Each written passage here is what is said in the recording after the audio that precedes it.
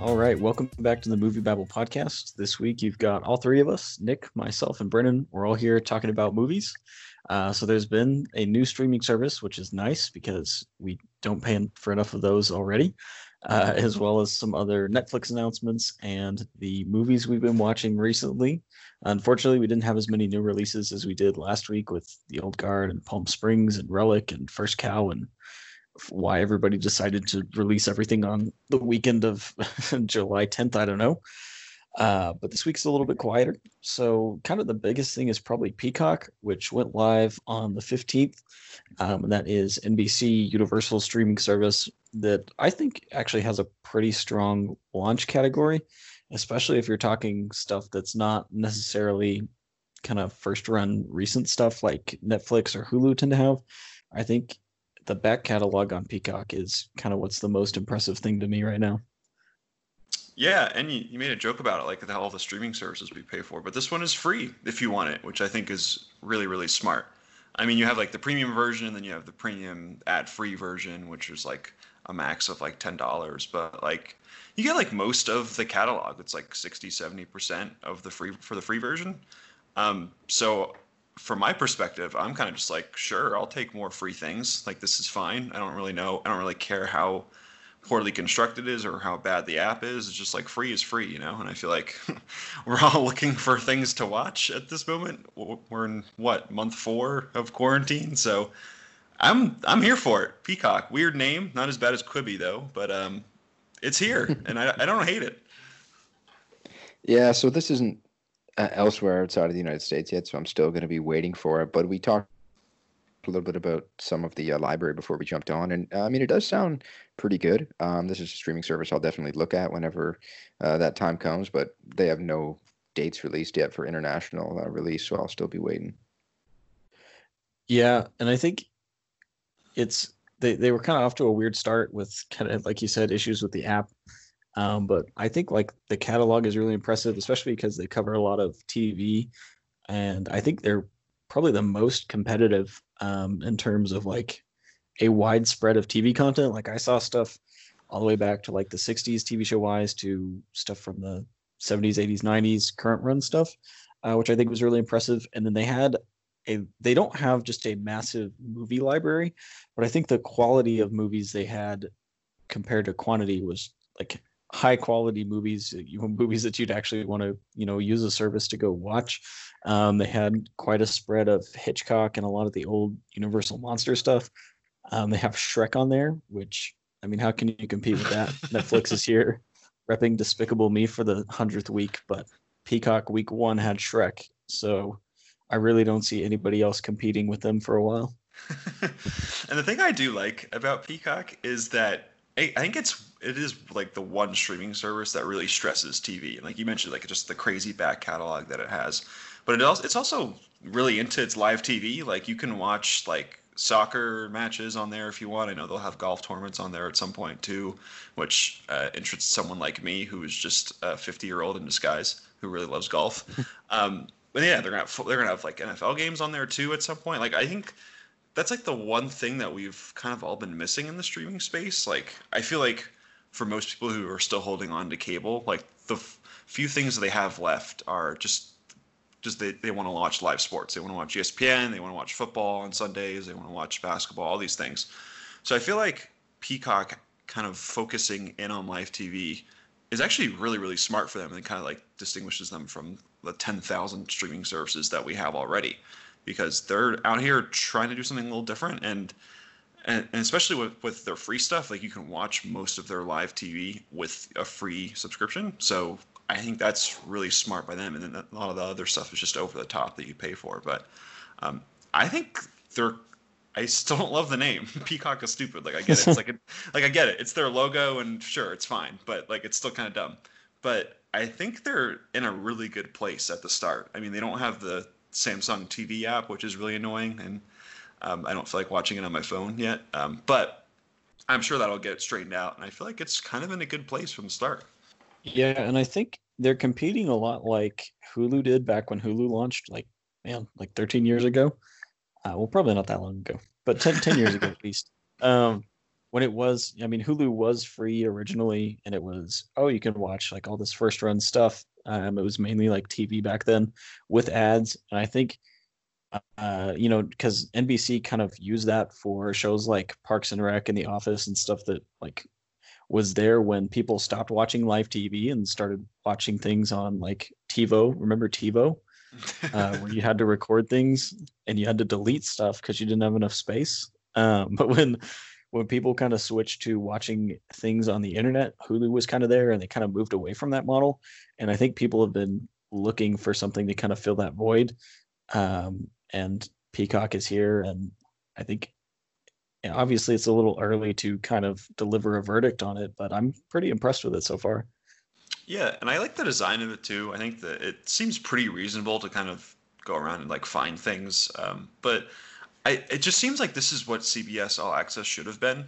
Like no one has that at all. Like I guess there's like a few Trekkies out there who want to watch their 10,000 Star Trek shows that they have on CBS All Access, but I feel like this is exactly what they should have been. Kind of just free version. You can watch our live TV because they're one of the big live TV like channels that are still left out there.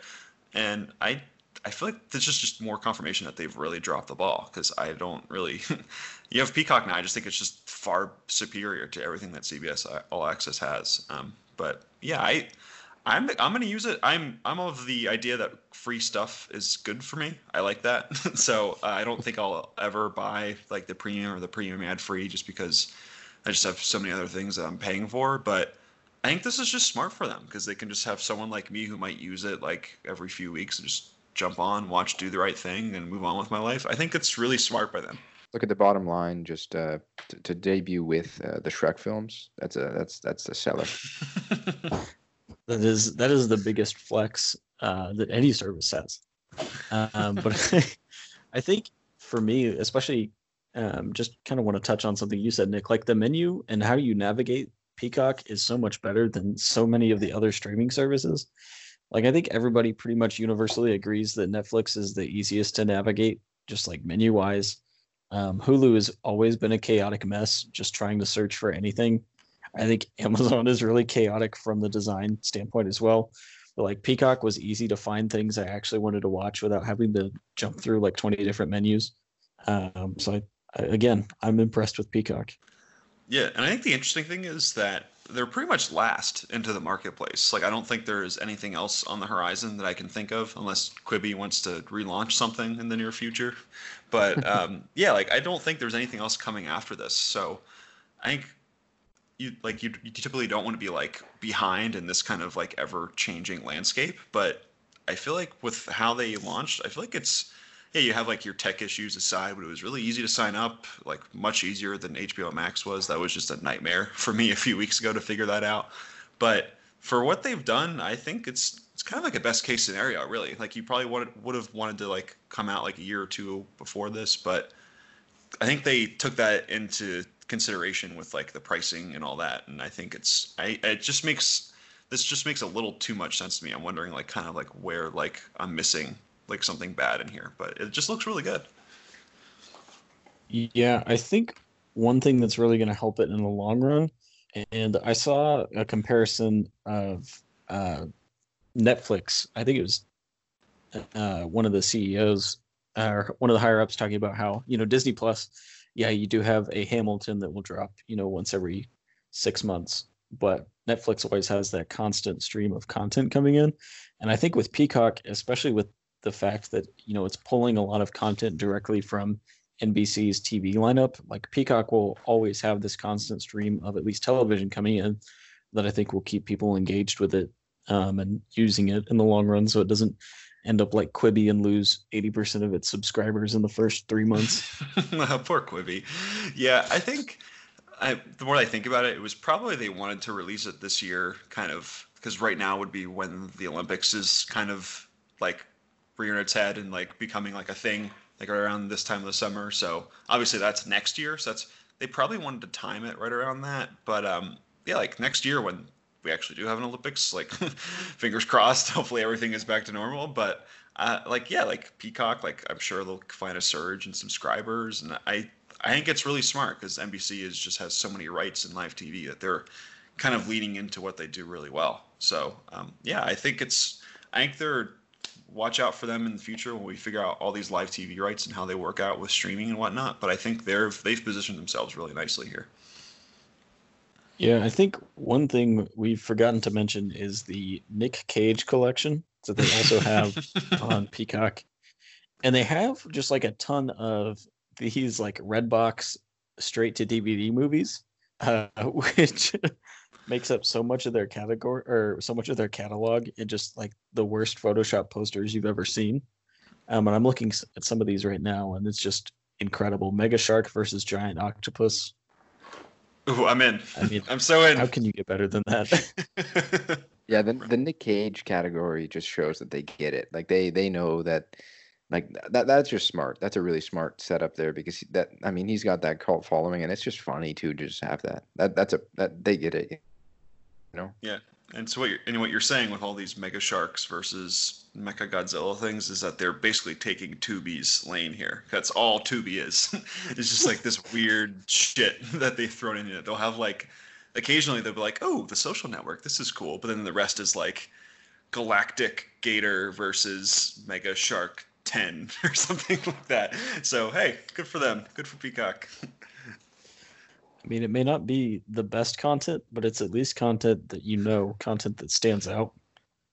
We always need more content in this world. Content is always good. Then they round it out with, like the entire Hitchcock collection. And just, it's all about checks and balances. But yeah, that is Peacock. I'm excited to spend a little bit more time with it. I need to check out The Last Temptation of Christ and maybe send Marty some death threats or something, just because that's what you're supposed to do when you watch the movie. And do the right thing. And so there's some gems in there that I'm excited to get into as they keep launching more apps within the next couple weeks. American Psycho's on there, so it's got potential. And then other than that, that kind of wraps up Peacock. But Netflix does not like to be outdone and also announced their largest budgeted movie to date, which is a Ryan Gosling, Chris Evans film that they're going to star in. It's done by the Russo brothers and Marcus and McFeely. So the Captain America Avengers team is teaming back up and bringing Ryan Gosling along. And it's going to be a spy movie called The Gray Man. Again, it's a $200 million budget, which is just crazy, especially for a streaming service where you're not really going to get box office returns. And, they make their money back a lot differently, but it is the Russo brothers and they are pretty bankable right now. So it's definitely going to be something to keep an eye on. This is a crazy move just to bring Ryan Gosling back out of the woods because he's been gone for a while. First Man was the last thing we saw him in, and I mean when you think about it, 2 years may not seem like a while, but in the film industry, it's a decent little bit. And I know that he has that one movie, I think it may be called The Werewolf, coming at some point. But this is the only other thing I've heard of for him on the horizon. Yeah, and I feel like Netflix is all in on the Russo brothers. Like we had Extraction like a few weeks ago, whenever that was, which is apparently like one of the most watched things in Netflix history, which is kind of weird, but hey, like good for them, I guess. And so it seems like, I don't know if there's like a first look deal in all of this or whatever, like the contract is in it all, but Netflix is just like, hey, Russo brothers, what do you got? And they're like, well, since you ask, like we have this spy movie that it may or may not cost $200 million, but we will have Ryan Gosling and Chris Evans. So that sounds pretty good, doesn't it? And they're like, yeah, fine, because we have so much money. So it seems interesting. I don't know. Like, you read the synopsis, it just seems kind of like it's like a duel between two killers, and Chris Evans is hunting down Ryan Gosling, which sounds kind of fun, but it's like I don't really see where $200 million are in like there. Does like one of them have like Wolverine powers or something? Like I'm waiting for the other shoe to drop and why it's so expensive. It's kind of weird. Yeah, it's definitely a big move, but especially when you look at like some of their bigger budget stuff has done pretty well recently. Kind of like talking about Extraction, which I think blew up for about a month and then just kind of dropped down a little bit. But then like the Old Guard, which has set a ton of records for them in the past couple of weeks, So I'm not surprised. And Netflix has been pretty adamant about just pumping out as much content as they can. And if big budget stuff is what's keeping people on Netflix, I would imagine we'll see more riskier moves like that. Yeah, and I think they've finally figured out like their blockbuster, maybe not formula, but how they produce them. Because remember Bright, like all like yeah that, and then you had like all these other just terrible like somewhat big budget movies that they tried to release.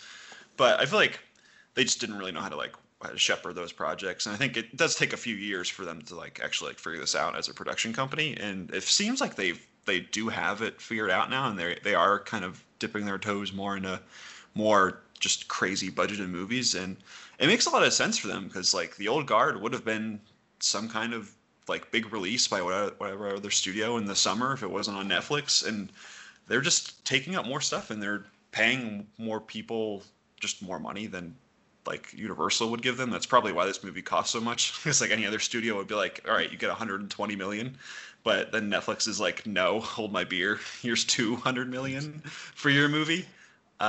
So they seem to be kind of rearing into form and kind of like I don't really like we never know how much money they have or like how many people are watching what. I still don't trust the numbers they point out, but they seems like they are really chugging along at a pace that other streaming services can't like kind of keep up with. This is just overall a great move. I mean, they are such a diverse studio as well. Like just now at this point, we look at where Netflix has gone. I mean, they have all their awful films, but they really have diversified in the last few years. The Adam Sandler deal was big. I mean, he's got his audience, right?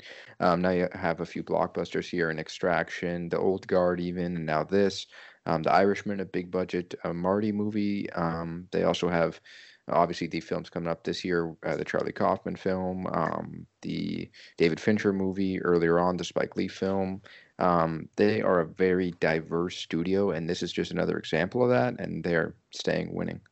And I think they made that big deal with Dan and Dave, the guys behind Game of Thrones. It was like a $200 million deal for a bunch of first look stuff. So they're definitely kind of figuring out more what they want to do and throwing as much money as they possibly can at it. I didn't realize you were on a first name basis with Benioff and Weiss. It's kind of cool. Yeah, I couldn't remember because there's there's a ton of nicknames, and I didn't want to smear them. Right. I think they did horrible work on the final season of Game of Thrones, but I'm not going to hold that against them personally. They also wrote Gemini Man, so good for them. You're right. You know what? Maybe they deserve it. Yeah. So Netflix is big, in case you guys weren't aware. They make movies. They put movies out. They're kind of a big deal right now. Yeah, and then they have had the they have had pretty good continued success with The Old Guard, which was not quite leading the top 10, but was pretty close to it in the number 2 spot.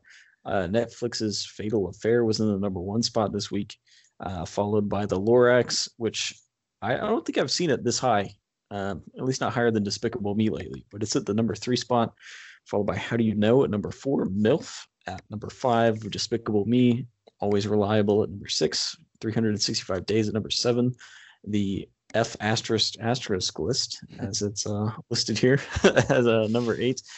And then Desperados at number 9 and Spider-Man Into the Spider-Verse at number 10. So lots of animated movies as usual.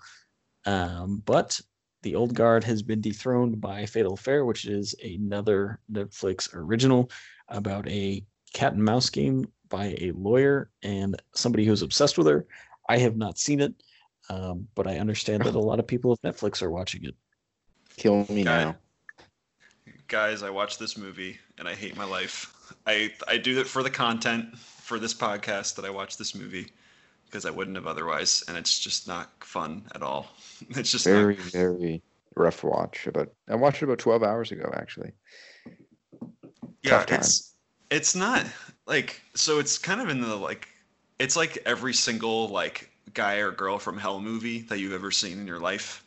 Like there's like they literally do nothing different. Like there's just like the main actress is played by Nia Long and the crazy guy is played by Omar Epps. Like remember Omar Epps? He's someone that was big like 2 decades ago, but basically it's just like they're like he's obsessed with her, and that's the movie, and it does all of the things that like you've seen in all of these movies where like he's conveniently a hacker, so he can just get into all of her phones and whatnot and play with all her technology and like kind of like smear her a little bit. And then like he's just like coming over to her house and he's telling her like, no, like you can't do that, like leave me alone. And then that's basically the movie, and it's never funny enough where it's like really campy and fun to watch in that way, and it's obviously just not well made enough to like watch from that perspective. So I don't really understand why people are like obsessed with this. I feel like there's like a weird like Omar Epps stan like group on Netflix, because remember that movie like that was always in the top 10? It was like 3022. Like he was in that one as well. Like for some reason people like the bargain bin Omar Epps movies. I don't know why. I need to do more research on this, but yeah, I don't really get why people are loving this movie so much. Oh, it's rough. I mean, it's not good at all. And like the motivations behind his character throughout the film are just so questionable. Like I don't get it. Like the movie's just like, hey, he's crazy, and you're like, you're supposed to be like, oh, okay, that's good enough for me, and then then the stuff happens. But I don't know. I will say there was one really funny part in this movie, and it's totally like the movie was not like trying this at all. But when they're like when they were talking in lawyer lingo, I thought it was like the funniest thing ever, because like they just like throw in like lawyer buzzwords like every 2 words to make it sound like they did their research. So like they'll be going back and forth and being like, oh yes, did you get a chance to add the affidavit to the brief and the admissible evidence after the deposition in court with the jury? Like they just keep throwing like all these words in, and it was so funny to me. I don't know why, but besides that, Omar Epps dances for like 2 minutes, like 2 minutes or something. That was kind of funny, but yeah, besides that, like I don't really know like if anything in here is worth watching. Deborah.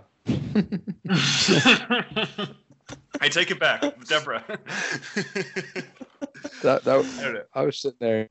That happened. I'm like, and then the lady he's sitting with, Omar Epps is sitting with, she's like, "Who's Deborah?" He's like, and you don't really learn too much about it. Wasn't he like wasn't she the ex-wife? Is that what it was? I can't even remember this movie. Oh my gosh, I forgot about the Deborah. You're right. You're right, Brennan. I was like, I was watching it pretty much just like out. I was like, I wasn't tired. I was just I feel like I was in autopilot, like Adam Sandler in Click, watching this movie, and then all I hear is Deborah, and I'm back into it. Oh my god! And I don't like. It's called Fatal Affair, but like it's weird. Like they just like kiss for a second, and then Nia Long's just like, I can't do this, and then she leaves. Like it's not really like an affair.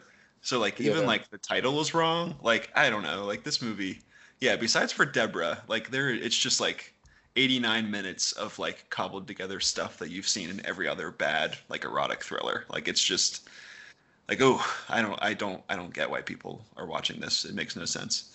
That's the thing, though. I mean, it's less than 90 minutes. Factoring credits, this is like an 85-minute movie, so like it's not the end of the world to pop it on and experience it. But it's not good at all, and yeah, it's Colin. Give it a try, though. I don't know. I have a lot of Quibbies to get through, so it's really eating into my TV time. The Most Dangerous Man is really interesting to you. You know me. I don't like to watch a full story. You know, I like to break it up. You know, if I watch The Irishman in Quibi format, it might take me a year, but I will have enjoyed it so much more. I kind of want to see that now. I feel like 5,000 episodes. That'll be my next project.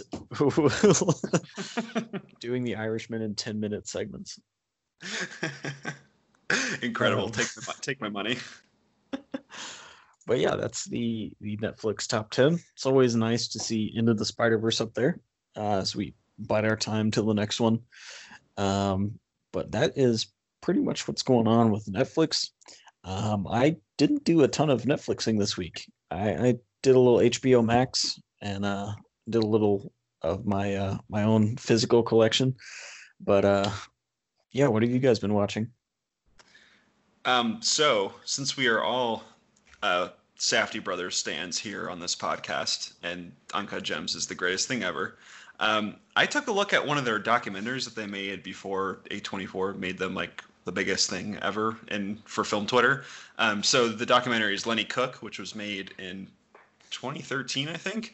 But this one speaks to me because I used to play basketball. I was on the AAU circuit, and I was playing against like a lot of guys who were like tapped to like go places. And so Lenny Cook was at one point like he was a New York basketball legend, and he was like once like ranked above like LeBron and Carmelo Anthony like in high school rankings. Like he was supposed to be like the next big thing. And this documentary is like a lot of it's just like him like this camera crew just like following him around as he's like gearing up to like announce like he's going to the pros like after he finishes high school. And it's just, I mean, you guys like Lenny Cook isn't like a household name. Like he's like clearly like things did not work out for him, and it's so depressing to just watch like this sad fall of this guy who was like tapped to be like the next great thing. And like there's all these people around him who are like pumping him up and saying like you're going to be so great, and there's like this really sleazy agent who's like, yeah, I talked to like 3 teams earlier today, like they all want you. And like it's really really sad because he was a year older. He was 19 when he finished high school, which isn't all too uncommon for a lot of basketball players.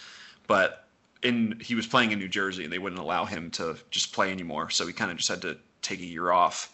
And in that time, like he just like fell through draft boards. No one really cared, and yeah, it's a real bummer of this movie. The Safdies got involved later on down the road. Like they actually got involved after like he was done playing basketball. So that makes it even sadder when you realize that this documentary the entire thing was filmed like with like the prospects of Lenny Cook becoming something. And they came involved and like shot stuff later on and edited the whole thing together. But yeah, it's really terrific. I think this is right up there with Uncut Gems for me. Like I really love this movie. It's available on Criterion, but yeah, it is just so sad. It's just really good fly on the wall documentary. Yeah, this is neat. When I saw you write down that you were going to talk about that today, I like the name of the film kind of like I recognize the name, and that's definitely a neat topic to look at. And it's neat that it shows even more that they're huge basketball fans. Yeah, like it's really funny when you hear like the Safdies like in any conversation, like they're talking about Uncut Gems and they somehow bring it around to talking about the New York Knicks. Like they love basketball. They are so New York, and like this movie is like so on brand for them. But yeah, like it is really interesting because like they have like footage of him in all these like really high profile basketball camps, and there's a really famous game where he played against LeBron in this camp, and he like this was like the moment where everyone was like, oh yeah, LeBron is just way better than this guy. But yeah, it's like so sad. He's like friends with all of like these NBA players. Like he's really good friends with Joakim Noah, who was big with the Bulls for a few years there. But yeah, it is like they clearly like have so much interest in this, and it's just, oh my gosh, it's so sad. It's like one of the biggest cautionary tales you'll see, just because when I played basketball, it was just like, oh yeah, that guy's probably going to turn into something. Like he was really, really good. And then like you see down later on the road and it's like, no, not really. And it just shows like you have to be like in the top, like 1% of the 1% to even have a chance in this. It's just, man, it's rough. I wouldn't, if you're looking for something happy, like this movie is not it. It's very much a bummer, but it's really, really good. I loved it. Good to know. Yeah, I'm always down for some Safdies. This past week I watched a lot. I watched my first David Lynch movie. I watched Lost Highway. I also watched Tropic Thunder for the first time, believe it or not. That was funny. Great time with that. But the one I want to point out real quick is Catherine Bigelow's Point Break from 1991, starring Patrick Swayze and Keanu Reeves. This, for me, like I didn't really know too much about it going into it. I knew that it had a decent following, and I knew Johnny Utah. That's pretty much it. And this is like, I don't know if you guys have seen it, but this is like one of the better, I think, B movies I think I've seen, because I think it embodies like it has good action. It's funny, but it's so cheesy at the same time, in all the best ways. I am an FBI agent. Oh That's my even better god, than Deborah. I love this movie so much. It's so No, good. it's hilarious. And I mean, I think like for me, it kind of, it got a little tired near the end, but I mean, it was still a fun time. And I just love there's kind of like this primal instinct about the film that you don't really see in most action movies. Like Catherine Bigelow, I think that she taps into something here. Like the focus is on pushing the person. Like this isn't a deep film by any means, but the focus of the movie is what are your limits? How far are you willing to go? What what are you going to get pushed to? Like do you want to feel that adrenaline? You know, and it's a funny movie though, and it's a good time. They got Gary Busey in there too. It's just Hmm. it's incredible. It's Hmm. incredible stuff. Just everyone just throwing 100 miles an hour, and it's just I love Good time. But is it a better time than good time? it. You know what? I mean, I have more fun watching it, sure, but I mean, can't really compare. there's definitely less Exactly. acid being shoved down someone's throat in that movie. Yes. I Yeah. I can't imagine. Yeah, I haven't seen Point Break. I know that was like kind of where the world first began to acknowledge Keanu as an action star. But it's one of those that like at this point I don't know if I'll ever really go back and visit it unless I'm desperate and I run out of Quibbies.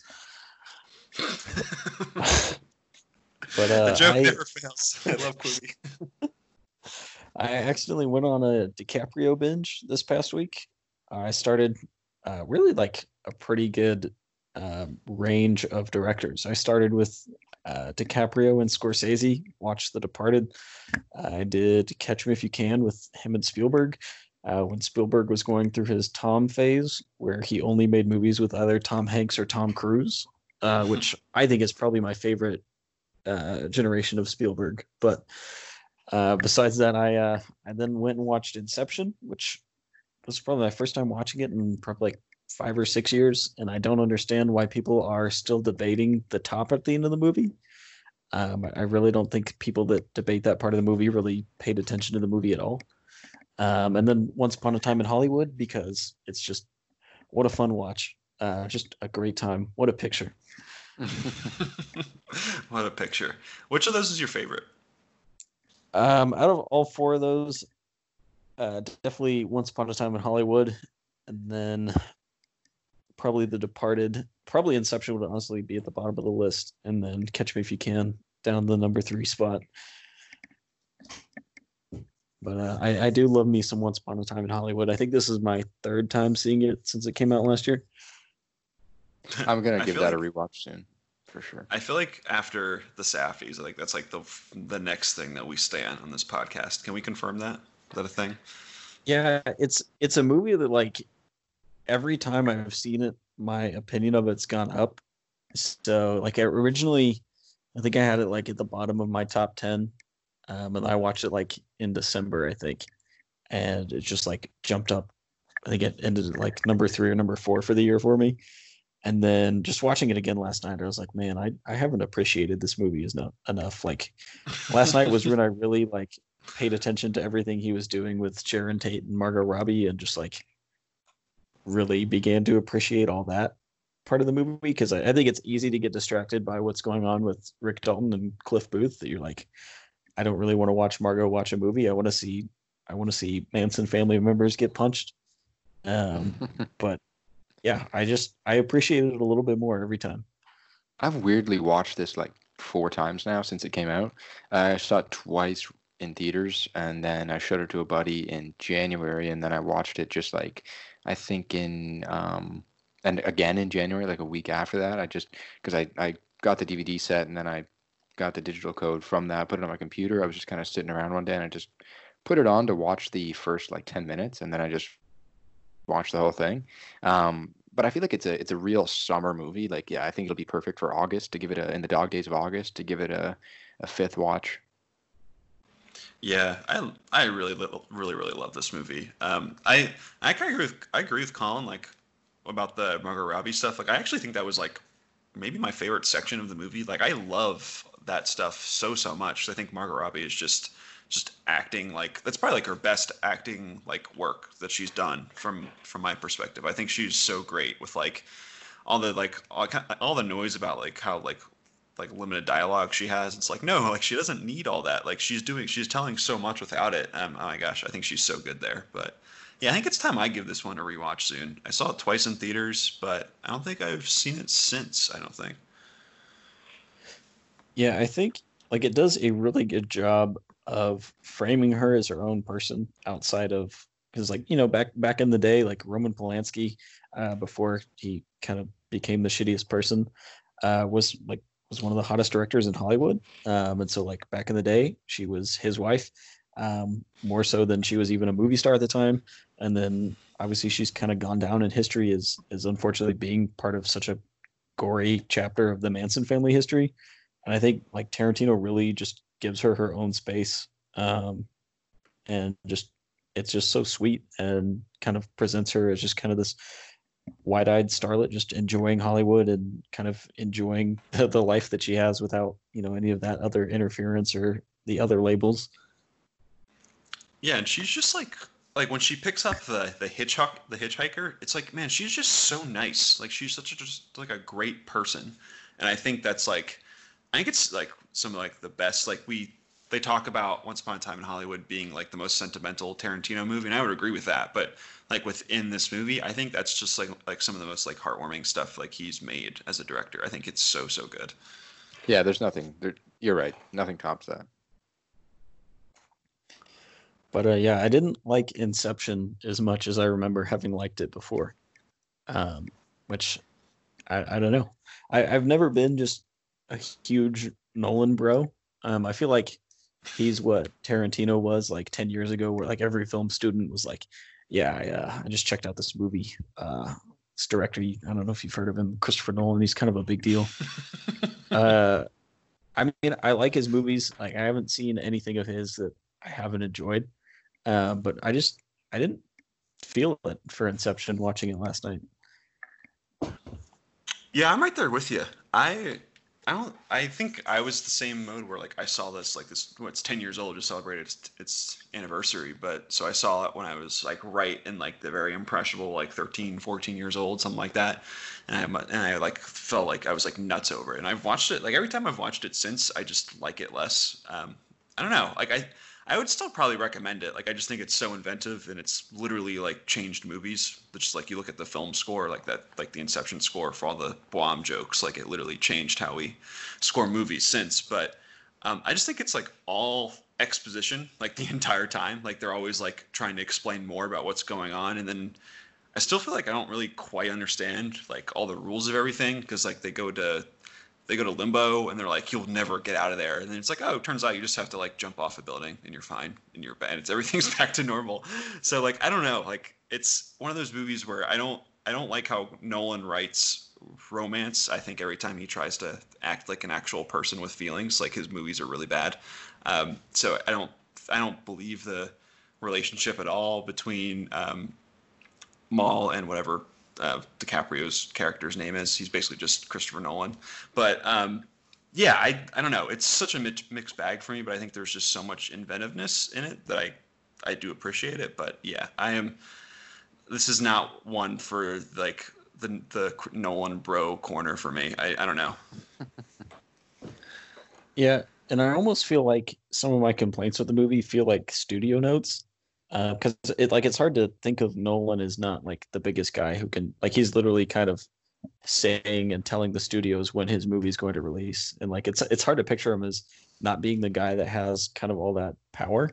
But yeah, I mean, Inception was 10 years ago. He was off The Dark Knight at the time, but this was like the movie that cemented him as like kind of one of the biggest guys in Hollywood. So I almost wonder, with Tenet coming out as kind of the spiritual successor to Inception, like will these problems still be persistent, or now that the studio doesn't have as much say in a Nolan movie, will we kind of move away from that? Because it almost feels like in Inception, like there are these moments where it just slows down and like Christopher Nolan just literally like paint by numbers the story for the audience so that mainstream audiences will understand like what's going on.